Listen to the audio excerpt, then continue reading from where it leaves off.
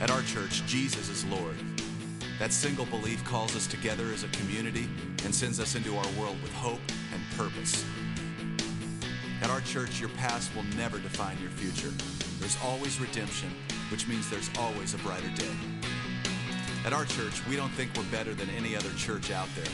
We're just doing our best to become our best. At our church, we want you to believe in God, but we also want you to know that God believes in you.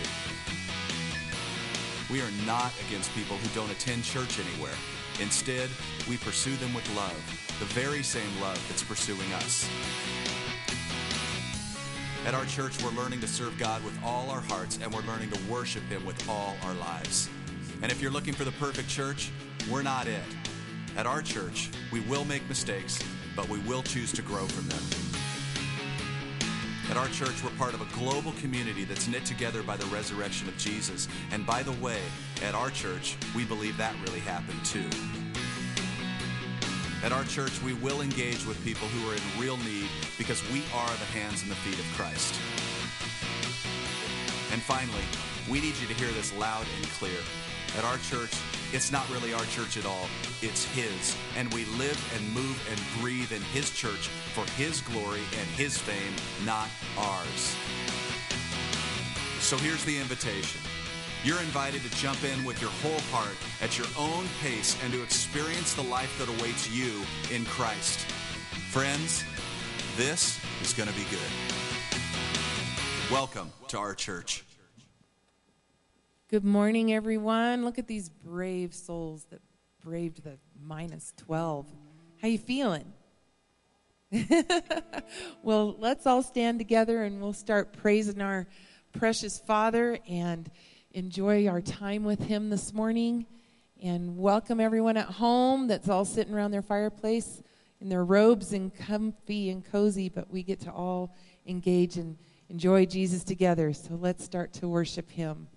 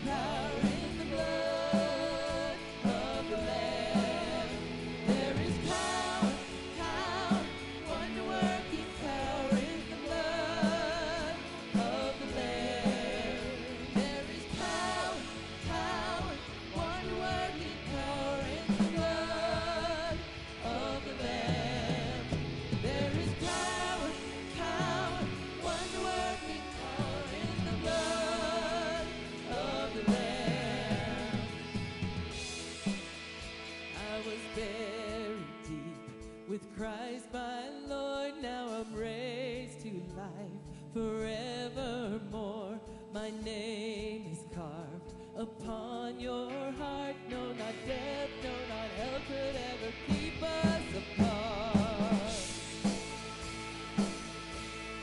Oh, precious is the flow that makes me white as snow. No other fount I know. I am washed, I am washed, I am drenched in love. Oh, precious is the flow that makes me white as snow.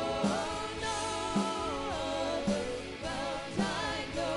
I am washed, I am washed, I am drenched in love. I am washed, I am washed, I am drenched in love. I am washed, I am washed, I am drenched in love.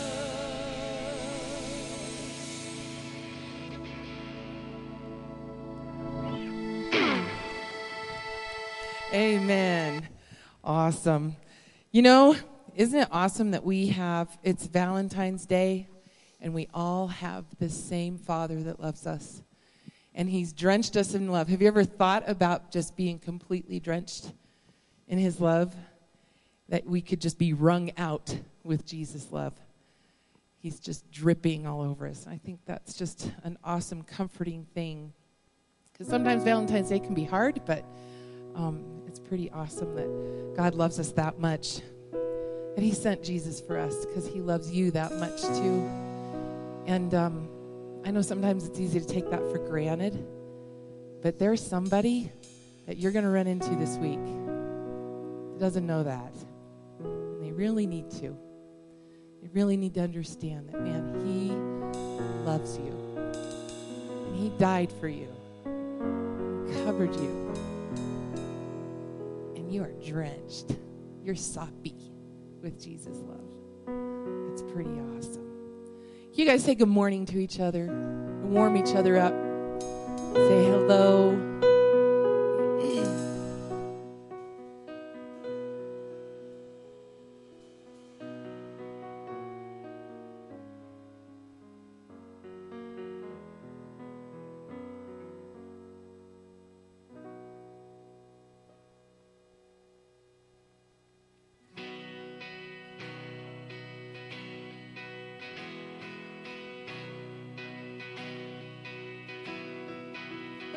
Search the world,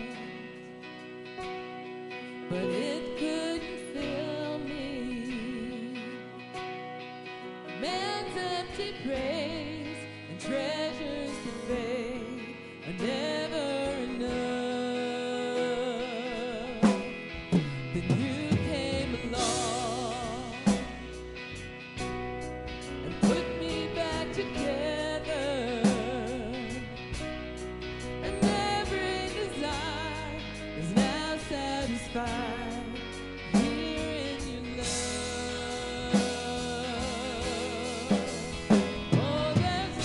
There's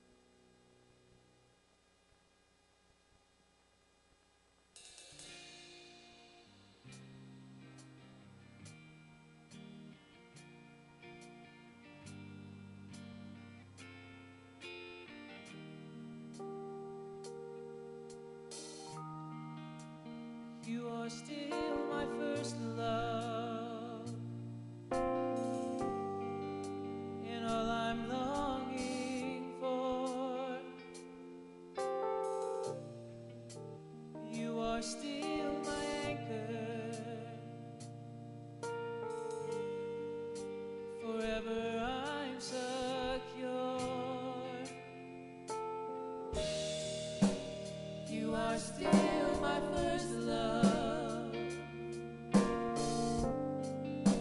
You're my guiding light. You're with me in the fire, and you lead me through the night. You have my heart. You won my heart. Oh, how I love you, Jesus.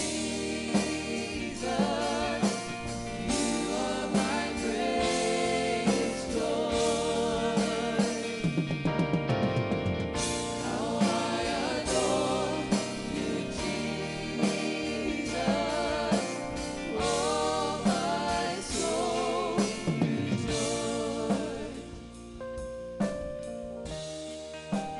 You are still my first love,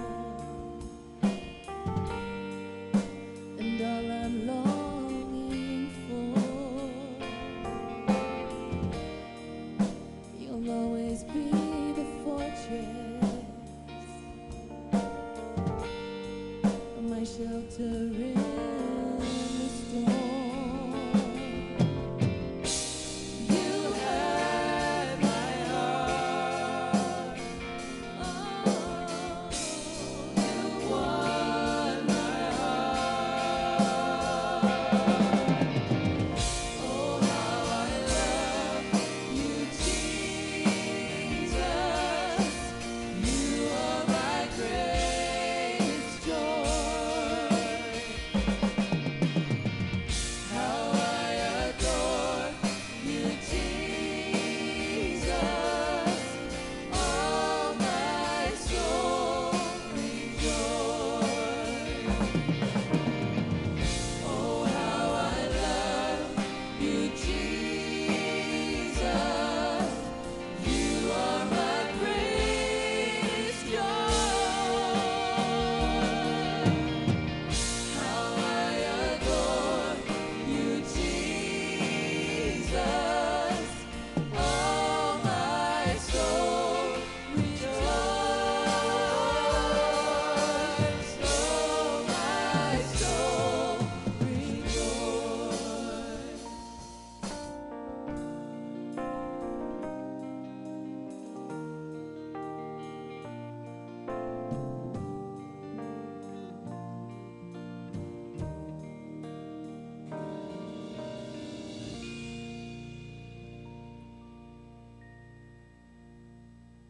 Amen. Jesus, thank you for being here this morning, Lord. We love you so much. I pray, Father, that these offerings that we're giving you from the insides of our hearts that come out of our mouths are pleasing to you, Father. I pray this morning that your Spirit just comes in and moves in us. And Lord, I pray that this will be the day that there is a new awakening in us to your word and your love for us, and that how real you are, and that you're not just a duty that we do on Sundays. This isn't just something that we have to get done and we're obligated to come, but that we crave you, that we want you, that we can't get enough of you.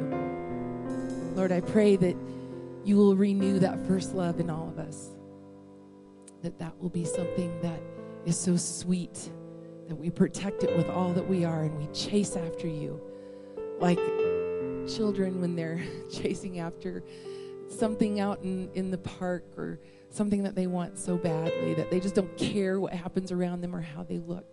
I just pray, Jesus, that we are excited to meet you this morning, and that you do a work in us, but that we come to you as little children, and that we remember that you're our daddy, and that you love us so much, and you've been waiting all week for this time that you set aside. So, Lord, be with us this morning. Feel welcome in this place.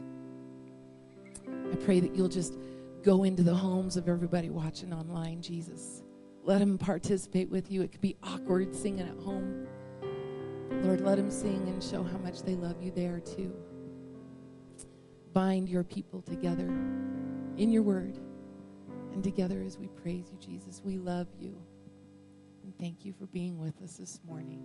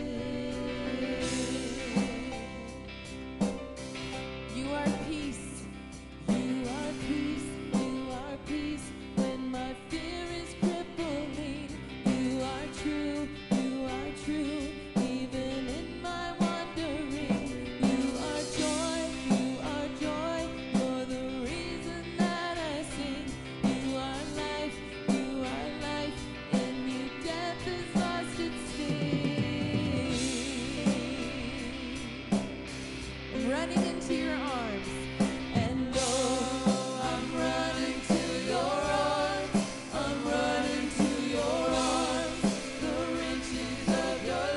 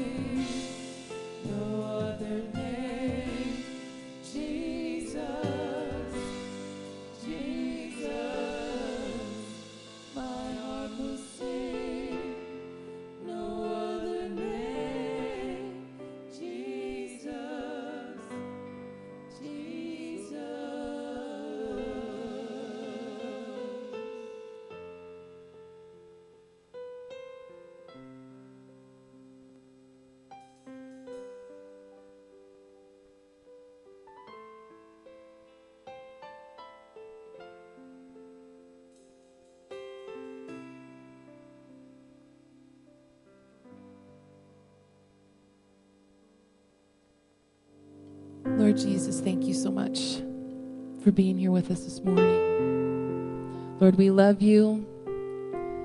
In this cold, cold weather, you still warm our hearts. And Lord, we ask you to be with us even more, even further this morning. Bury in us the word that Pastor Matt's bringing to us, Jesus. We need your word so much. It is life. Lord, thank you for all you do. We love you. And we give you the rest of this day, Jesus. Do with it what you will. And use us in it how you see fit. And we love you so much, Father. We ask this all in Jesus' precious name. And all of God's children said, amen.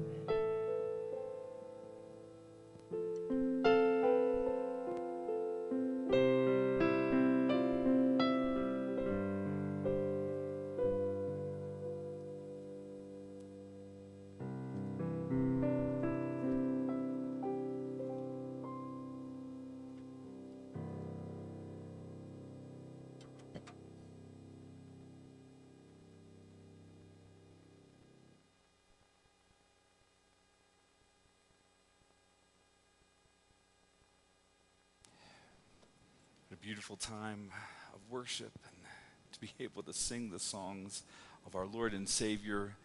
And this morning on this Valentine's Day, I want to ask you to just take a moment, take a deep breath. For those of you watching online, I ask you to do the same. Remember who is to be the object of our love. Remember the one who gave us the understanding of what all love truly is about. Let's ask Jesus, maybe this morning, to rearrange our priorities, to remind us of who deserves his full attention. He is the one who deserves our full attention. Let's begin with a word of prayer. God, we thank you for this day. We thank you, God, for the opportunities that exist this morning, because your Spirit has entered in, because you have spoken to our hearts, because you are showing us, God, love as in a way that we may have never experienced before. This morning, if there's someone here today who doesn't know your saving grace and love, I pray today will be a day that is eye-opening and heart-warming and is a day of redemption, a day of renewal. And I pray, God, for those of us who know you, Lord, and have known your love for so many years, I pray that you will remind us, God, to pursue you with all that we are. And I pray, God, this day that we set aside to say, you know what, this is about love. That we will be reminded that true love is found in this, in a Savior that came from heaven to die on a cross, to give forgiveness and salvation freely. We thank you, God, for all that you have done and all that you are going to do. Lord, today we open our hearts and our minds and we say, thank you, Jesus. We love you, Jesus. And we ask you, God, to do something this morning within us that we didn't even expect. We pray this in Jesus' name, and all his people say, amen. Amen.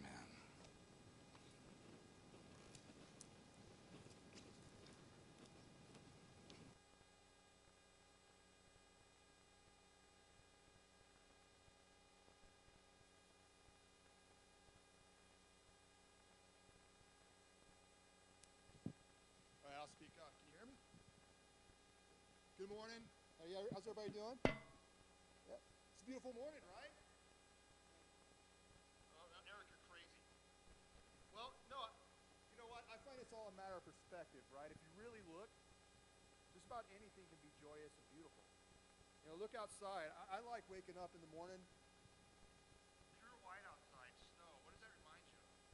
Right? The whole world's changed. It reminds me of how our sins, our stains are washed away and they're made white, right? The the snow, the moisture it brings. It reminds me that God brings water for the plants that need it, which bring food for the animals, right? He provides for them just like he provides for each of us. The bitter cold. Probably, does anybody here like that? Well, I do, right? Because it reminds me as I come into my home or I come to this church, right? How warm it is, how comforting it is. It reminds me of that life without God. And then you come to his presence and that warmth that you feel. Anybody else think of it that way? Some of you know, right? It's a matter of perspective. It's how you look at things. Look for the good things in life. Look for the joy, because it's out there. The Bible quiz team, Saturday, first place, right? It's awesome. Look for the joy. You guys probably don't know this about me, but I'll share. It's going to be kind of hard. When I was young, I grew up in an abusive family, right?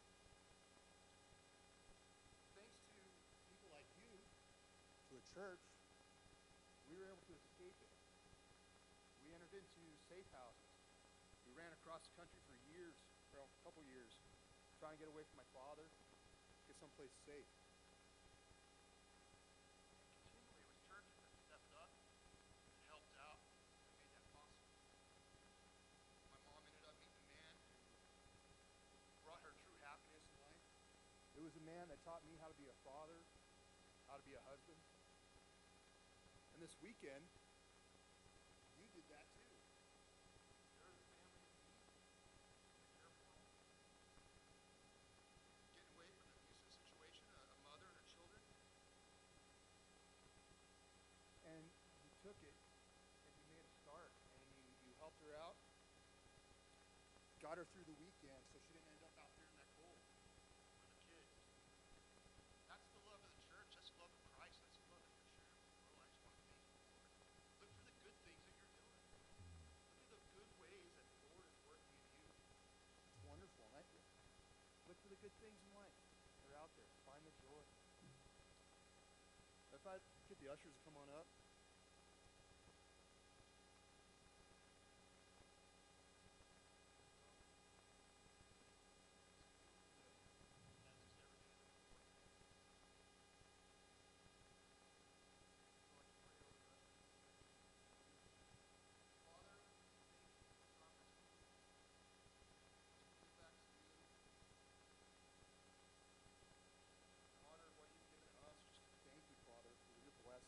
All you do in our lives. It's a true joy, and we ask that you accept it.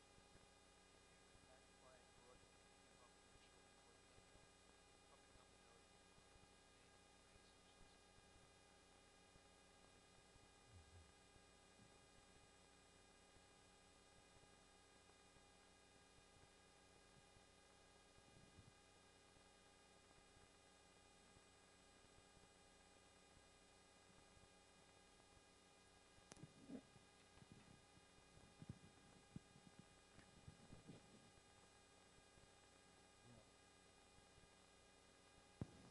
Today is, man, it's one of those cold days. I have not thought of that before. Thank you for sharing that with us, Eric. I am thankful for the warmth of a home and the warmth of this place, the warmth of our hearts, and the warmth that God gives us beyond what we can imagine in and of ourselves. And sometimes we get to a place, though, when we are at a crossroads, maybe, where we may find ourselves in the midst of what may seem a cold time spiritually, or some people have called it the dark night of the soul. Maybe you have been there where times are tough, or maybe you just don't even want to get out of your home. Maybe you're feeling lonely. I don't know, but I want to tell you right now that there is a God who loves you, who sent his son. His name is Jesus. He is in our midst right now. And today I want you to seek 100% after him, because Jesus deserves all of our attention. And this morning, as we, thank you, hon. This morning, as we kind of get to open up God's word in this place of warmth, in this place where we get to experience the love of God, not only spiritually from him from above, but with each other and through each other, I want to ask you today to begin to really ponder in your hearts. Why is it that I exist? What is it that makes me really tick? What is the thing that I am truly pursuing? Because throughout Scripture and throughout the Gospels that we read the words from Jesus, we are consistently being challenged and we are consistently being asked, take a look at your heart and make sure that you are seeking him first above all other things. What are you seeking first in your life? Because you see, here's the thing, is that if we are not in right relationship with God, we're going to get left behind. Oh, there are those Sundays when I think, oh, this is going to be good because, man, I'm going to be here just to rain on comfort and rain on. But sometimes God lays on our heart as pastors a message that may comfort the afflicted, but also afflict the comfortable. Oh, this is going to be good. Amen? You're like, I'm not sure about that. Well, it seems at times, and maybe you even thought this as you were looking at the title of the sermon before you, it seems at times that everything in our country is seeking to divide us. Some of you might have even read the title of the sermon and thought, oh great, this is going to be a political sermon. It's not. But it does seem at times that everything in our world is seeking to divide and seeking to destroy. And I want to tell you that that's the handiwork of one individual, one spirit, and it's not of God. It's of Satan himself. When we were in Florida, I had some come out and give us an estimate on our pool, and we had this large screen room over the whole pool. It's outdoors, and we wanted to get some work done, and he's giving me an estimate, and he's a very talkative individual, and he showed me this scar on his leg, and I mean, it was like about that big around, and it was about an inch or so deep. It was like a crater in the front of his leg, and I mean, he's like, yeah, he said, you're fairly new to Florida. He said, I just want to tell you something about Florida, that everything in Florida wants to bite you, eat you, or kill you. And he got bit by a spider, and I started thinking about the gators and all the snakes I'm seeing everywhere. I was like, yeah, I think he might be right. And sometimes in this world where we find ourselves in, we might feel like, man, everything is out to get us. But today I want to remind you that there is one who is for us, who is greater than the one who is out to get us. Amen? Our world today seems at times in it that so many want to divide, to cancel, to condemn, to curse each other. I even went this week, and we had a pastor's retreat on my way heading over there. I thought, man, I'm thirsty and I haven't ate all day. So I grabbed a candy bar and I looked at the candy bars, and these are candy bars, that I like, the Twix candy bar. I don't know if anybody else likes that. And I'm looking at it, and on the candy bar, as big as the letters that say Twix were these letters that said left or right. I mean, I can't even get a candy bar without it being divisive anymore, and we have all these. Where do you find yourself? I want to tell you something right now. I find myself very firmly in this camp. I'm in Camp Jesus. 110%. Oh, yes, we better. I tell you what, man, if we can't agree on that, God help us. The Bible proclaims that there is only one who rightly divides the truth. The Bible proclaims that there is only one righteous judge. The Bible tells us that there is only one that sees past our words and sees our heart. There is only one with whom you had better be right with, or you were going to be left behind. According to a recent survey, only 19% of church-going Christians read their Bible daily. Think about that. Just let that sink in for a moment. 19%. The number more than doubles for those who read their Bible once a month or less. It's exactly at 50%. Of those who call themselves born-again Christians, they go to church regularly. We read our Bibles once a month at best. And ironically, that is almost the same number for those who indicate, you know what, I left my church because I just felt like the church was not feeding me. I felt like the church was not meeting my needs. Do you think there might be a bit of a correlation there? For those of you who are married or have kids or a special love in your life, I want you to think back. Maybe if you've been married for 20, 30, 40, 50. Anyone here been married 50 plus years? Oh yes, we have some here. Good job. You listen, there was something that hasn't changed in all those years, whether you've been married 50 plus years or you've been married 1 year, and that is that for you to have that type of relationship, you have got to pursue each other in that relationship to begin with. I have never, in all of my years of doing weddings and doing counseling and anything else, ever heard anyone say, well, you know what, they never pursued me. We just decided to get married willy-nilly. I just happened to meet him. We just got off the street. No, here's the thing, was at one point, you pursued each other. And sometimes people will come to me and they're like, man, we're having this struggle now, or we're having this thing. And we all have struggles. We all have ups and downs. But here's one of the major things that is hard to ever get past is if one spouse quits pursuing the other spouse with love.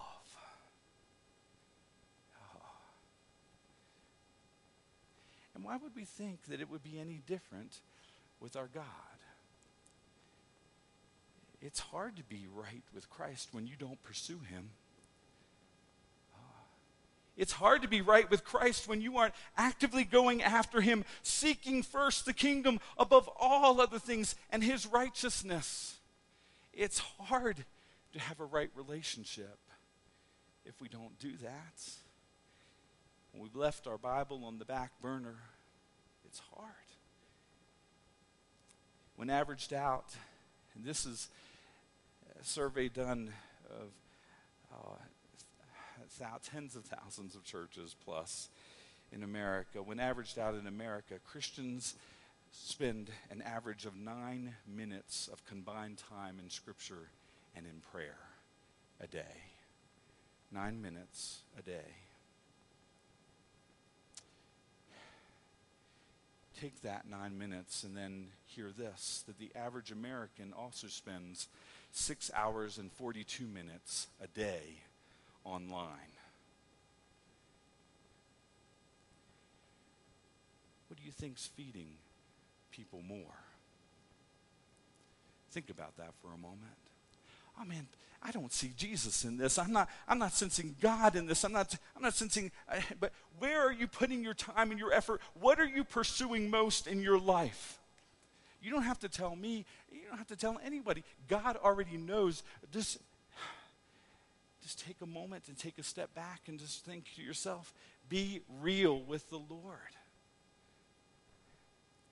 I know these stats may not represent you, and that's good, but I share this because I want to make the point up front, again, that Jesus is worthy of all our attention. We are told in Scripture about this thing that's called the Great Suggestion. Have you heard of the Great Suggestion in Scripture? To love the Lord your God with all of your heart, with all of your soul, with all of your mind, and with all your strength. It's not called the Great Suggestion, church. It's called the Great Commission. There's no in or out. There's no, well, you know what, I'm not going to worry about that for a while. No, it is what we are called to do, and it is what we are called to be, to love the Lord our God with all of our heart, with all of our soul, and with all of our mind, and with all of our strength. And you know what? As soon as I get that right in my life, I can't speak for you, but as soon as I get that right in my life, then I'm going to go after all these other peripheral things, right? Hebrews 3:3 says this: Jesus has been found worthy of greater honor. I love those words. Jesus has been found. What are you up against this morning? What has been taking your focus and has your primary perspective in life? Whatever it is, if it's not Jesus, I want you to know that Scripture even reveals to us that Jesus has been found worthy of greater honor than whatever that is. In this verse, it adds up, or it culminates, and it says, he's been worthy, he is worthy of greater honor than even Moses. And to the audience there, that was like, oh my goodness, Moses is our everything. So today, I wanted to ask you, would you, with me, together, can we focus on Jesus today? Can we honor him by paying attention to what he wants to say? I just want to take a moment. I just want to pray. Lord, you've laid this message on my heart. But God, I don't want to be a filter for it. I want to be a vessel. May the full flow come through me to your people. In Jesus' name. Have you ever done something and you've done it for years and years and years, and you thought, man, you know what? I'm doing the right thing. This is the exact thing that I'm supposed to do. You've done it for years and years, thinking in your mind, this is the right thing for me to do. And after years and years and years, you realize this was not the right thing that I was supposed to be doing. I remember when I was a kid, and one day, as I'm getting a shower, my dad's in the bathroom as well, and he's shaving and getting ready, and and he must have had a feeling, because we were going through shampoo like this, And I remember him saying, he could probably hear me in there, and it's just, squeezing and squeezing that bottle, and he's like, Matt, put your hand out here and let me see how much shampoo you have in your hand. And I showed him, of course, it's just running all down through my hand. And he said, don't use too much shampoo. And of course, like any other normal kid, I said, well, why? And he said, because if you use too much shampoo, your hair's going to fall out. And I thought, that sounds just like something I'd say to my kids. But anyway, and so he was making the point, but I was scared to death from then on. I mean, I barely put just a size of a pea in my hand, and I would look around at people whose hair was thinning, and for bald men, and I think, I know what's wrong with, I know what you're doing. Shame on you using too much shampoo. And here's the crazy thing. I went all the way to college believing if I had too much shampoo and I used that in my hair, I mean, my hair might be a little oily because I didn't quite get enough shampoo, but it didn't matter. One day in college, I'm looking at the shampoo bottle, and it has directions on there. It does take an average of 10 years for men to actually read the directions. And so after 10 years of believing this, I looked at the directions, and I saw on there that it says to lather, rinse, and repeat. I was like, what in the... No wonder everybody is losing their hair. And I'm like, oh, man, am I going to... I don't... And then I began to put one and one together way back when my dad told me that. And I thought, oh, my goodness. For all these years, I've believed that too much shampoo would make my hair fall out. And after I gave it a couple minutes of thought, finally, I realized my dad was just trying to save money on shampoo. and I just think about that, and I think, there's been other areas in my life too, spiritually, where I thought, oh, I've got this all together. I've got the world by the tail. I may even know just as much as Jesus does on this situation. And then God, in a moment, reveals to me, oh, Matt, you are nothing, but I am everything. Get right with me. Get your focus off of yourself. Jesus addresses a group of people in Matthew chapter 7. You can turn there if you want to, but it will be up in front of you on the screen here in a moment. But it's from Matthew chapter 7, verse 21. And he's addressing a group of people who thought that they were doing everything right. They were following all the rules. They were doing everything that they thought they could. They used as much human ability to earn their salvation as you could ever possibly imagine. And it turns out they were going to be left behind because in the kingdom, they forgot why they were there. They forgot what the kingdom was about. They forgot why they existed.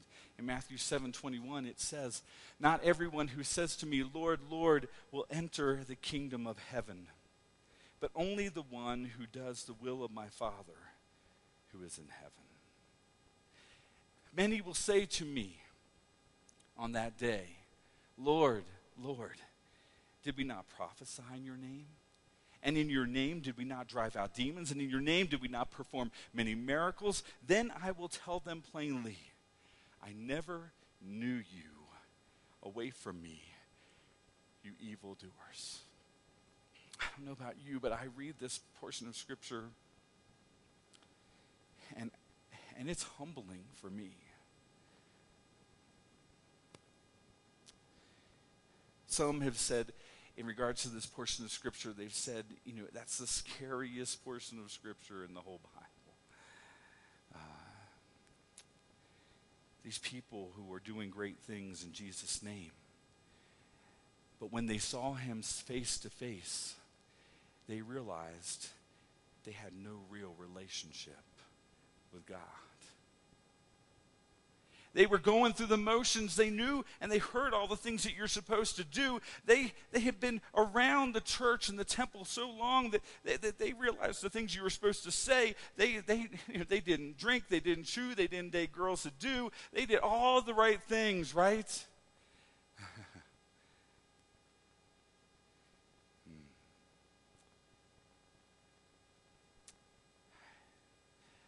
I look at that and I can't say anything for you, but I can look at it for me, and I think to myself, these folks were prophesying in God's name.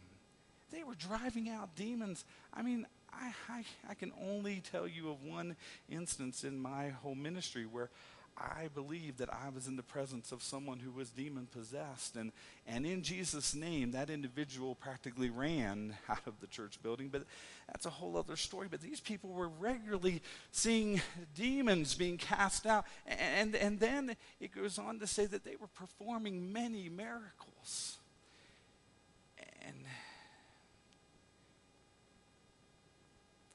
And what really stuck with me as I was studying it this week were these words.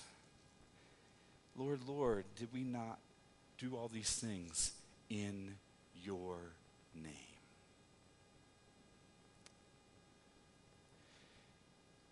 Here's the revelation. It was for me, and maybe it will be for you. The authenticity of the gospel of Jesus Christ will remain intact regardless of who states it. Let me say that again. The gospel of Jesus Christ is true. It is real. It is powerful. There is power in the name of Jesus regardless of who says it. You see, God's power and the power that resides in who Jesus is does not depend on me. He can stand on his own 2 feet. The message of the gospel is authentic regardless of who I am. And these people who thought that because they were doing all these things and seeing all these things happen and doing it in Jesus' name, that they were A-okay, were realizing, you know what, just because the gospel message is authentic, it doesn't particularly mean that their heart is authentic. Well, did you hear that?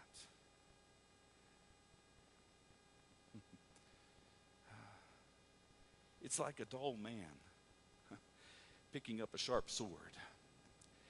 Just because that dull man picks up a sharp sword, it doesn't make the sword dull, and the sword doesn't make the man sharp. The sword is what it is, regardless of who picks it up. Hitler, at the end of August 1920, argued that the Nazis supported every Christian activity. That's a quote from him. He also went on to say that he believed in Jesus. But we all know that in action, he adhered to a salvation by race, not a salvation by grace.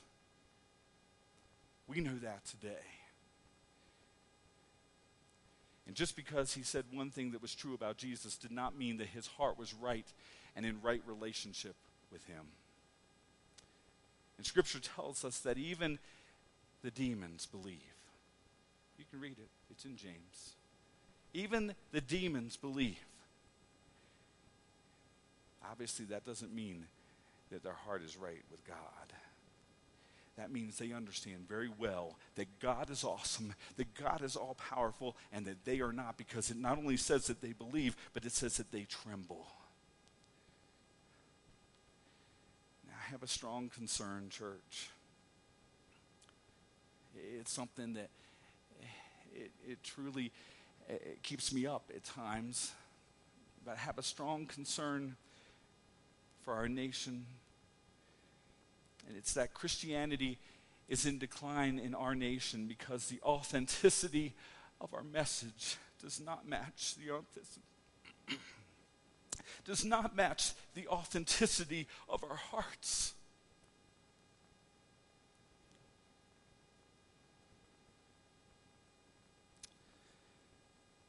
Some of you may say, well, what is God's will for us? Better stated, what is the mission of the church? Here's the mission. It's to proclaim the good news about Jesus. Billy Graham, near the end of his years as he was doing the Crusades anyway, years of doing the Crusades, was criticized. And actually, the criticism began to get a little bit more of a fever pitch because people were wanting him to dive into areas that had nothing to do really with the salvation message. And they were saying, why don't you address this? And why aren't you addressing this, Reverend Graham? All you talk about is how Jesus saves, and that's good. We believe Jesus saves, but we need to hear more about this and more about that. And Billy Graham looked at his criticizers, and he said to them, he said, you know what? He said, because I believe that this message of Jesus Christ that is central to everything we read in Scripture is the thing that will make everything that you want to deal with right in the lives of God's people. What Billy Graham was saying is when Jesus comes first, all these things will be added in the right order.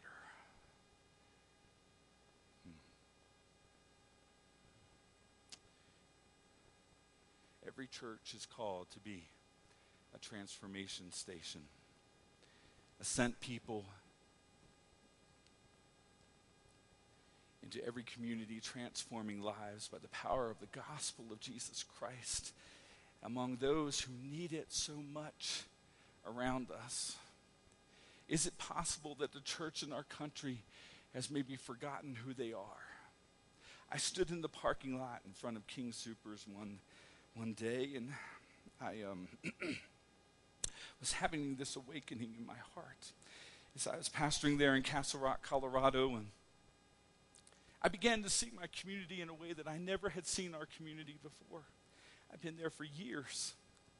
And I got out of my car, and I was just going in real quick to grab something like, milk and bread or something really quick. And I was in a hurry, I was in a rush, And I'm not kidding you when I say that I got to the end of the back of my car after parking it, and I just felt like the Holy Spirit just stopped me in my tracks, and I just stopped there. And I began to look around, and there are people that are rushing into King Soopers and rushing out, and they're going all the different stores that are also around it. And I just stood there, and I looked around, and the Spirit of God just came to me and said, do you know if these people are going to go to heaven or not? And I felt this conviction. I didn't even know what to do. I was like, God, what do I do? Do I start just preaching right here and there? And do you want me to preach right here in the middle of the parking lot? I'll share your gospel. And I sensed that God was saying, Matt, every life matters to me. Why aren't these lives mattering to you?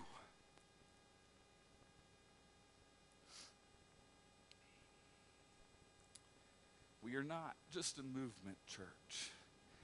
We are not a social gathering. We are not a club. We are not a hospitality type of hub. We're not a place of entertainment. We're not an activity center. We are the kingdom of God, come from heaven here to earth to see God's will done here on earth as it is in heaven.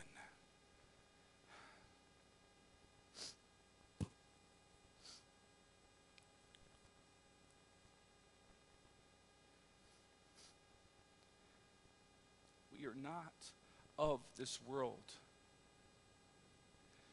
If you are a child of God, you need to hear this.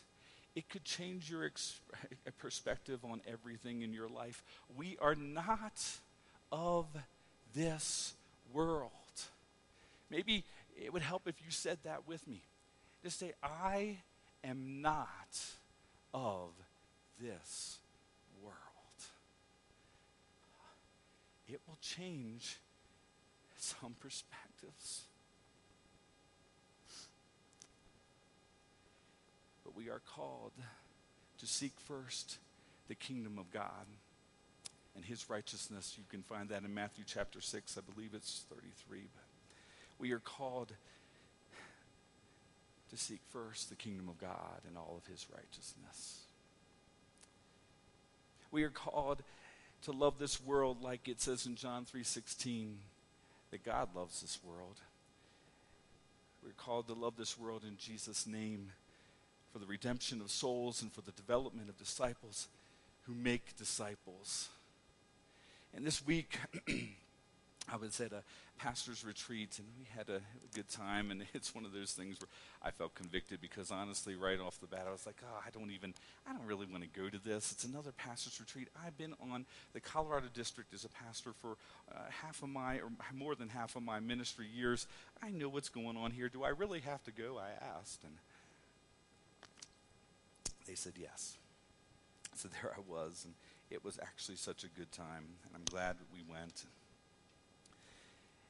And as I was in the midst of that group of pastors, we were discussing by our district superintendent some of the startling statistics that are happening in our nation in our very first session.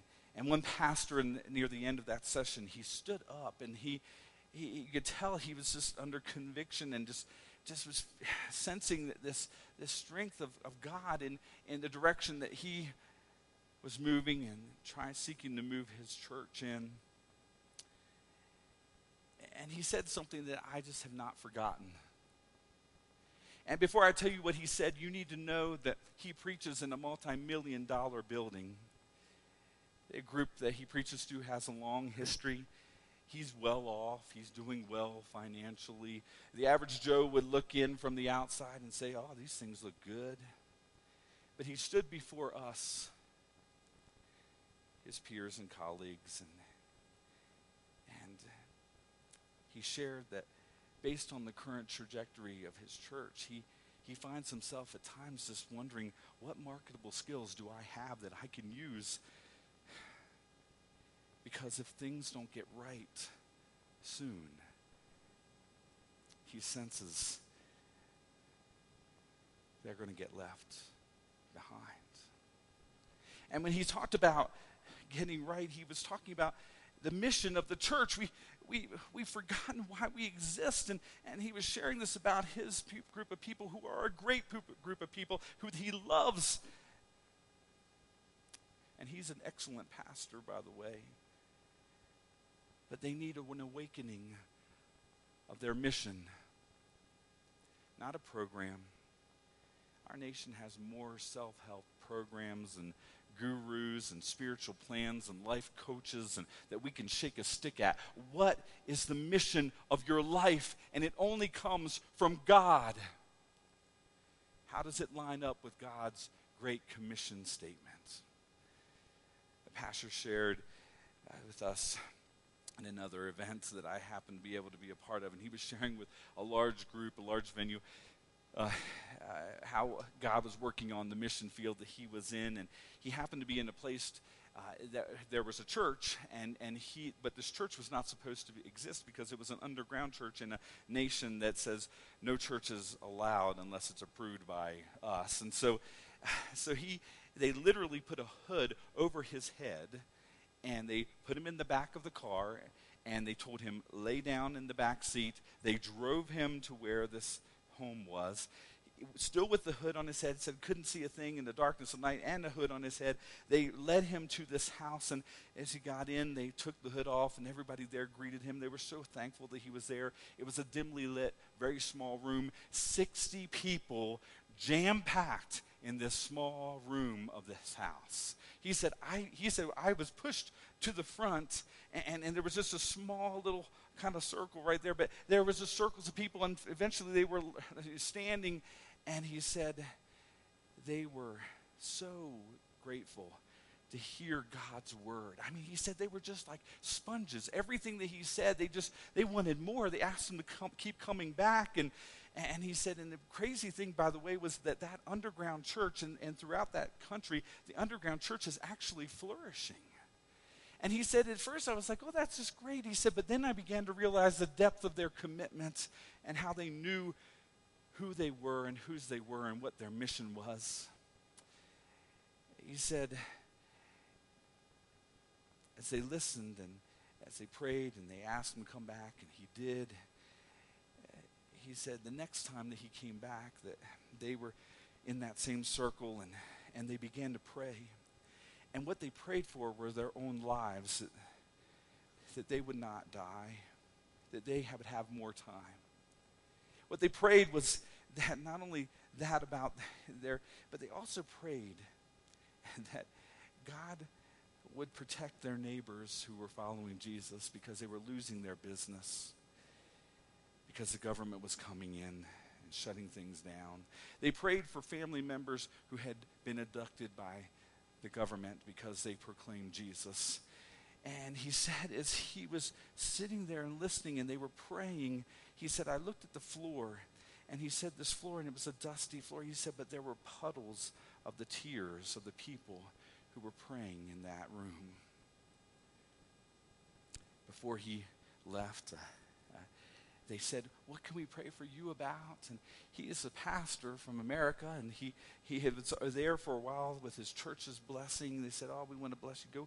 Go spend several weeks overseas helping with some missions projects, and it was good. And so he did, and he shared, well, actually, I got a call today. And he said, I want you to pray for my church. They're kind of having a little bit of a struggle. They're butting heads a little bit. And it's over the color of this room that they want to paint. And he said, and some financial things that they would like to get, but there's a bit of a fight breaking out about whether they should buy this and what color it should be. And he said the room just erupted in laughter. They did, oh, that is so funny, Pastor. You are so crazy. That's so funny. And then he told them, no, I'm being for real. And he said, and once again they began to cry. And they wept and they prayed. And then they went on to explain to him, we thought America was this Christian utopia. We thought it was a place where everybody gets along, where you knew, man, where people just loved on each other, and you knew the mission. And is this just your church? Is this other? Well, he said, well, it happens sometimes. It's, there's things. And they just wept all the more.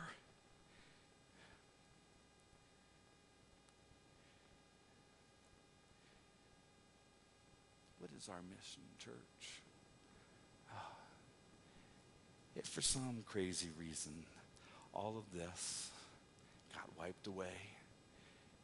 Could you kneel in a room where there was nothing and still worship Jesus?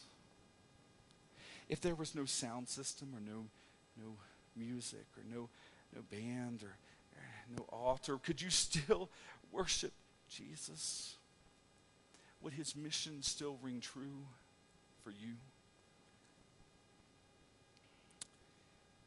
I want to close with this. You've heard before, we were in Florida there. We were hired by the district to take on a missional outpost there in Gainesville. And things were happening, and things just kind of went sideways and all of that. But here's the main purpose that we were hired by the district there. Jackie and I and our kids were hired to win people to Jesus. And so, and that's where my heart is. Anyways, it's wonderful. And so we were told to start this new church, restart this church that focused on the millennials that were just are leaving the church in droves. There's just not many who are staying, even if they were raised in the church, not many are staying with the church. And I've shared a bit about that with you before, but there was that statement where things kind of just came to a head with those who were there who were supposed to work with us, and they said, "Pastor, would you just let us die with our stuff, and then you can do whatever you want to do?" And I was saddened as leaders in that arena fought over a work that was supposed to be about winning souls, but ended up about money and reputation. And in the end, one of the final questions to me was this: well, would you be all right with abandoning the mission and just help this church die with dignity? And I still had some fight left in me. And I said, no way.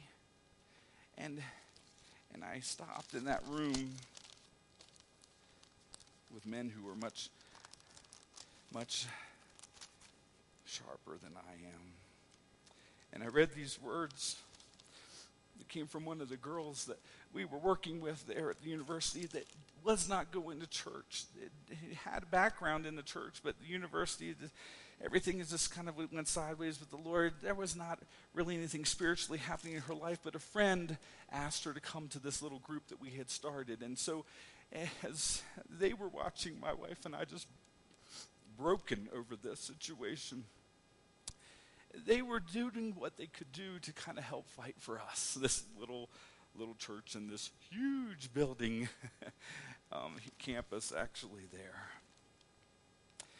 And she wrote to me, and this is in June 1st, 2018, "Dear Pastor Matt, I cannot thank you enough for the kindness and generosity that you and your family have shown me to this point this past year. As my pastor, your spiritual guidance has been such a great blessing.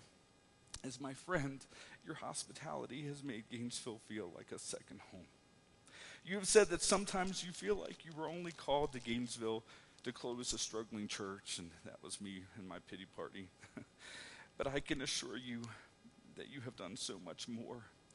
When we were planning to start a church with just your family," and she lists off all the names, a fire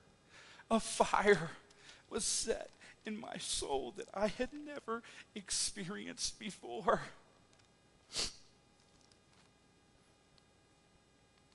I felt like for the first time I was taking charge of my faith as my own, separate from my parents. The thought of starting a new church really put me out of my comfort zone, and I was fully prepared to lay it all on God. Like we read in Crazy Love, comfortable is not what we want to feel in our faith. If you hadn't been called to Gainesville, I'm not sure that this fire would be in my heart right now. I know one of the reasons you were called here was to help God light that fire. Tears fill my eyes as I write this, but I trust that God has great plans for all of us. You and your family will always be in my heart and prayers." And I shared, and I struggled even in the midst of that group to share that message with people who I wanted to see the mission comes first. The mission comes first. Keep your money. Keep whatever else. The mission comes first. Because I have the audacity to believe that if we seek first the kingdom of God, all those other things will be taken care of.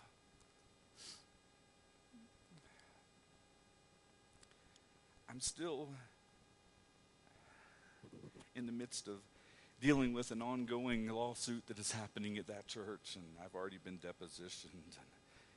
And you want to know what the lawsuit is about that I and others are in the midst of right now from a couple years ago. It's a cell tower that was on the property that brought in anywhere from $50,000 to $100,000 a year. And the group that had been there so long, well, they're behind a company to fight for that tower. I don't care about the cell tower. I care about souls. Who gives a rip about the cell tower? When I look at that tower and I look at this heart, I think, man, this heart is something that Jesus would die for. He couldn't give a rip about that because my God, it says in Scripture, owns the cattle of 1,000 hills. How big is our faith? I don't care, but my God is big enough. The size of my God is big enough to take care of everything else. Time and energy and money and lawyers have been engaged in a fight over the money and legacy of a dead church while thousands of students have little or no knowledge of a Savior who died to give them forgiveness of sin, salvation, and a new life. I'm not their judge. I'm not their judge. But I do wonder if some would say maybe one day, Lord, we fought to keep the stuff in that building just the way we wanted it. We fought to keep control of that cell tower for you, Jesus. We fended off those outsiders from coming in and changing our church. They thought they were going to do these things, but we stopped them. And here's the thing, they felt like they were doing the right thing. They were keeping the club alive. I'm humbled by today's text. Maybe it's not for any of you. Maybe it's just for me, and that's okay. But I'm humbled by our text today. And I pray that I will never get sucked in to that grand adventure of missing the point of why we are here. I don't want to see anyone left behind. And you might say sometimes, well, Pastor, he just isn't taking a stand on this, or he isn't doing this the way that I would like him to. I'm going to continue to make it very clear. I make my stand on this, on Jesus alone. He is my rock. He has been faithful. He has taken care of our family when we should have been completely decimated, when my marriage should have never worked. Jesus pulled us through.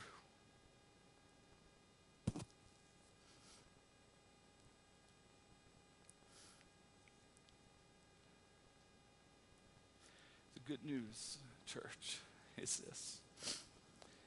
There is a generation. As a matter of fact, I don't think it matters what age. I don't care if they're generation a millennial or all the way to boomers or builders. There are generations out there who want to know more about Jesus. They don't want to know more about Matt Delp. They want to know about Jesus. And they respond to the love of God for them. They didn't need to be convinced of sin when I talked to this group there at the University of Florida. We walked the halls of their dorms. We were in their common areas. They didn't need to be convinced of sin. They could just peek in the door of what's happening in the hallway, and they knew what sin was. It was all around them. They desired a chance to make this faith their own. And I see that in every generation, young and old. People are attracted to a genuine missional Christianity.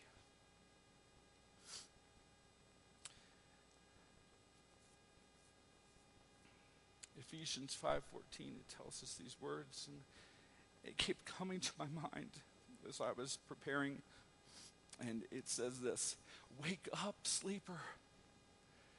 Ephesians 5:14, wake up, sleeper, arise from the dead, and Christ will shine on you. I needed those words.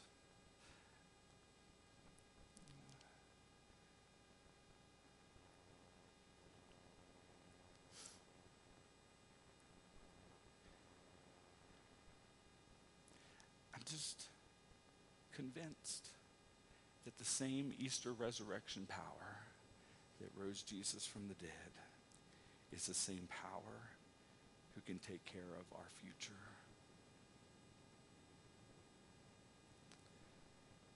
My friend Frank died just a few months ago, peacefully in his sleep. Didn't know exactly. There wasn't anything that they knew that was wrong. But when I first met Frank, he had just started coming to the church where I pastored. And he came there because he was actually mandated to go into an addiction treatment center. And he thought that it was mandated that he goes to this meeting called Celebrate Recovery. And then they drove him up, and it wasn't mandatory. It was at a church, and he realized it was a church, and he was like, I am not, he just puffing on his cigarette, would not go inside of the church. And several people went out, hey, come on in. Finally, about at the end of the session that they had, when they're all in a circle, and at that point we would share whatever's going on in our life. Hi, I'm Matt. I'm an alcoholic. I'm struggling with da-da-da. No response, just, hey, here I am. And it got around to Frank, and Frank's like, he said, and we asked, by the way, that you would not curse or use expletives or take God's name in vain, but oh man, we heard every one of them in the book. And I am not this, and I don't believe in church, and I don't believe in God. I'm an atheist, and there's nothing you can, I'm never coming back. Everybody just sat there and listened. Oh boy. We prayed. And the crazy thing was, Frank came back the next week. And he came back the next week. And the next week. And everybody knew who he was. He was known from where we were all the way to Wichita. He was a truck driver, and he had done some bad things in his life.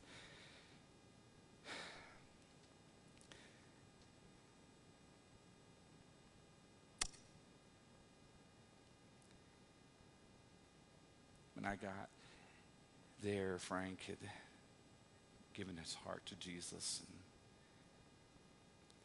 and here was this man who was just as hard as nails.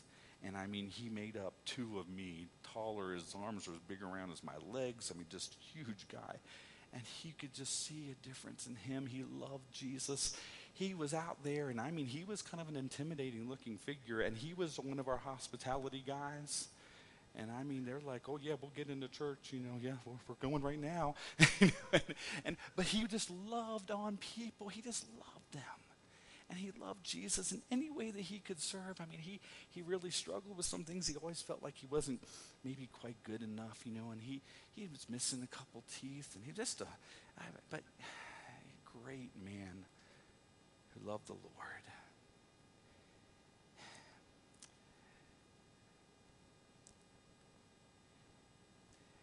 It all happened not because we were the best church in town, or not because we had the coolest building, and it wasn't because we had the best people, but we did have people who loved Jesus and loved people for Jesus. And that was the main thing. It was all, we love people and we love Jesus. And people realized it. Frank got his life right. He became known so well, and everybody looked up to him in Celebrate Recovery. He was a man who had been there, done that, and if God can change that man, he could change me. And when I got the news that he died, I didn't once worry that he was going to say, Lord, I thought we were right.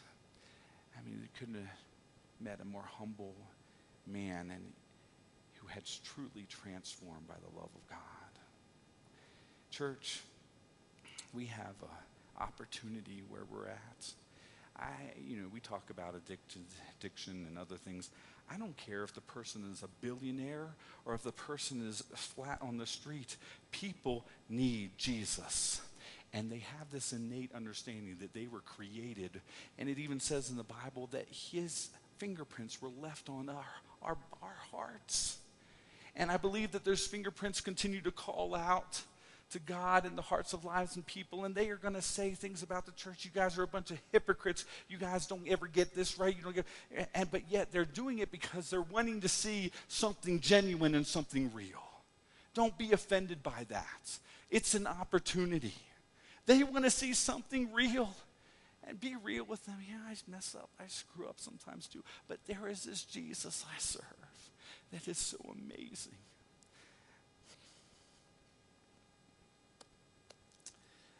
This week, this coming Saturday, I'm going to ask the band if they would come up now, but this week, this Saturday, our leaders, there's leaders within our church, our board members, our staff, we're going to a leadership retreat. And one of the beautiful blessings of Florida came out of my relationship with the associate DS there. His name's Dave Ramsey. He's my mentor, and he'll be here with us. And here's one of the major emphasis of the week, and his establishing what our mission truly is. There's lots of peripherals, there's lots of things, and there's things that need to happen, there's business that needs to, I get all of that, but everything needs to be led by the function of the church, by the mission. And sometimes we find ourselves in places where, instead of the form following the function's following the form. And no, everything we do needs to be centered around what our mission is. And I want to ask our leaders that are going to be a part of that this weekend to come forward. I want to ask our staff to come forward. Laura, you can come down here too. I would like you guys to stand here. I would like to ask our board members to come here.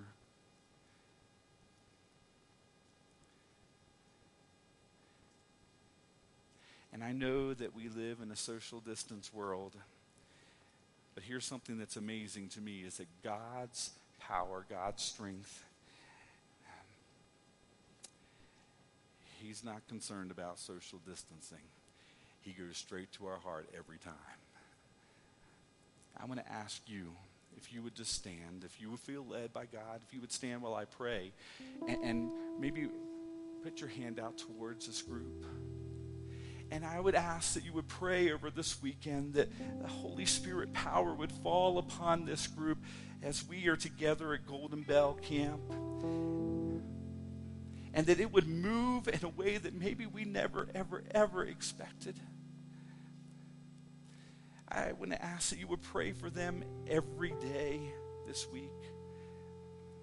That as God brings them to mind, and others that are not here right now, but as God brings them to your mind and to your heart, that you would be lifting them up, not for their glory, but for God's glory. We want to see God high and lifted up this weekend. Amen? Because here's the thing, I tell my board and I tell my staff, is our church will never rise above its leaders. That starts with me. So today, I'm asking you, would you pray for your leadership? Well, let's just put our hands out towards them and intercede on their behalf through our Lord Jesus Christ. Lord, I thank you right now for these leaders, for these board members, for these staff people, for these ones who are just doing things, God, in our midst, Lord, that are on mission from you. And I pray right now that as we are anticipating your presence and you are to break in this weekend, God, that it would be truly in a way that changes everything about who we are.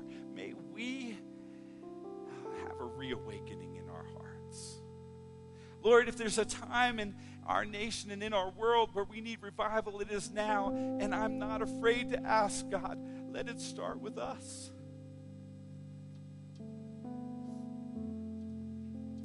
And I pray, God, for your blessings and your preparation over the hearts of each one of these individuals here.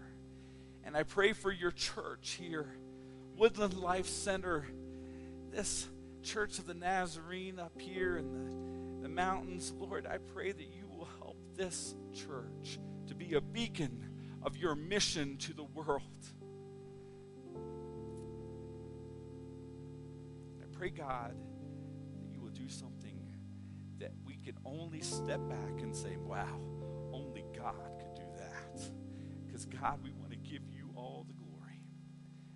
We pray these things, God, in faith, but even more than that, in the knowledge and the belief that you are a big, big God. May it start with us today, we pray. And together your people say, in Jesus' name, amen. Amen. All right, we're going to close with the song. I'll close with the word of prayer after that.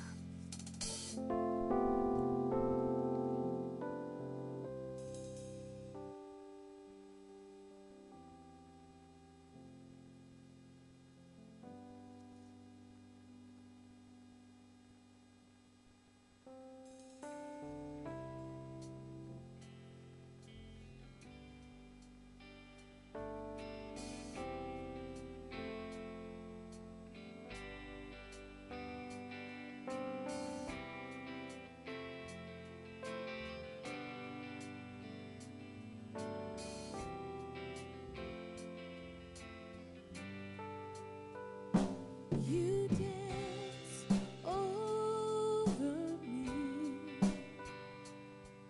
while I am unaware.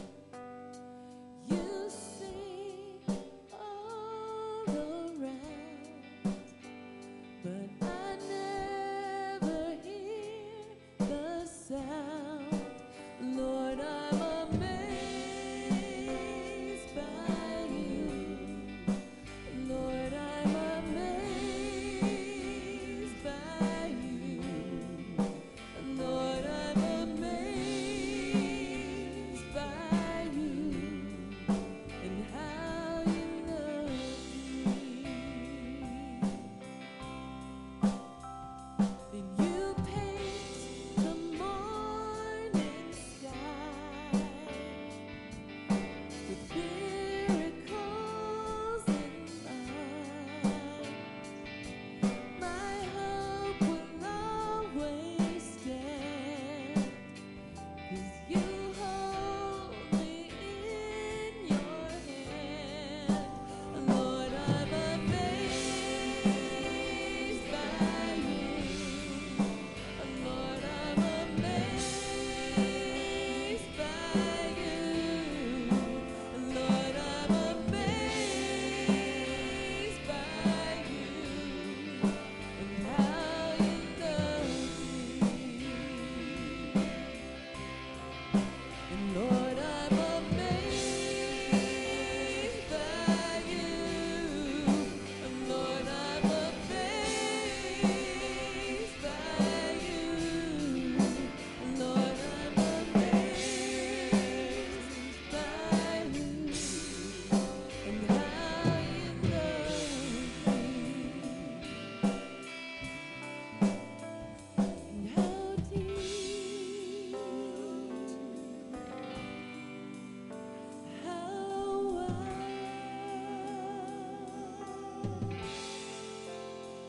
how great is your love for me. How deep,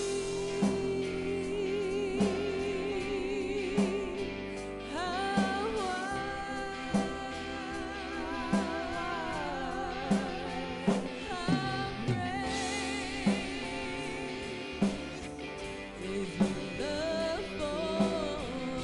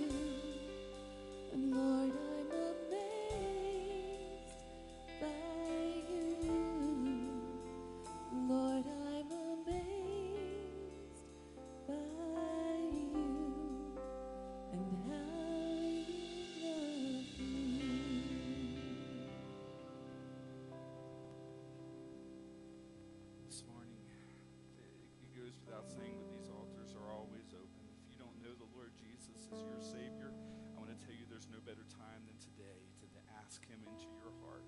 I don't take just an assumption that just because you're here at the church that you know him as your Lord and Savior. This is more important than anything. Maybe you just might want to come up and just speak with the Lord. Maybe you might want to make a quiet place where you're standing or seated. God is in our midst. As we close with a word of prayer, I'm just inviting you.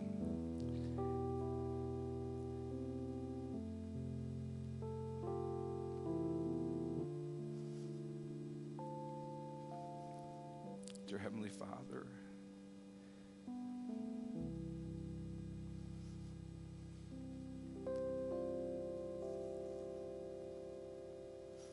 thank you for showing up today.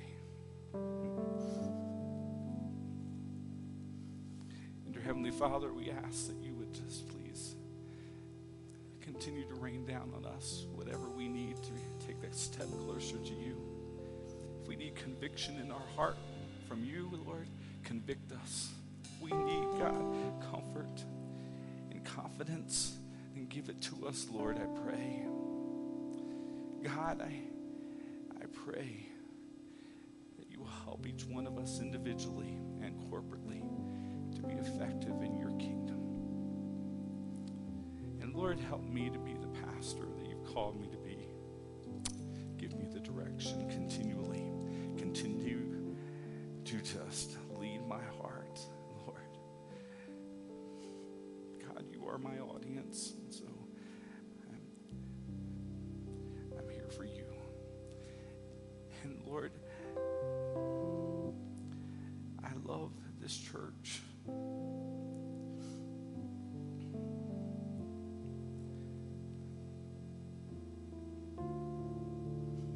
They are the hope of this community. And really, the hope that we hold in our hearts is the hope of this world. So God, I pray that you will just help us to, again, not be filters of what you're trying to do through us. Help us, Lord, to be vessels where it just pours out so fast and so pure and so greatly from you, God, that they forget about our names, but they proclaim the name of Jesus. We pray this in your name, and we pray, God, for your good things, your good blessings to come. And I pray, God, that you will remind us daily and pierce our heart when we fail to seek first your kingdom and your righteousness. But we claim the promise that when we do, all these things will be added. Thank you, Jesus. We pray this in your name. Amen. It's been so good to be with you today. And if you heard nothing else today, know this: Jesus loves you. And he has a great plan for this church and this body. Let's do it together. There's more than unites us in Jesus than what divides us beyond that. Amen. Amen. Well, today, if you want to speak with me, or just you just have anything you want me to pray with you about, or I'll be over here. If you're new, I would love to meet you.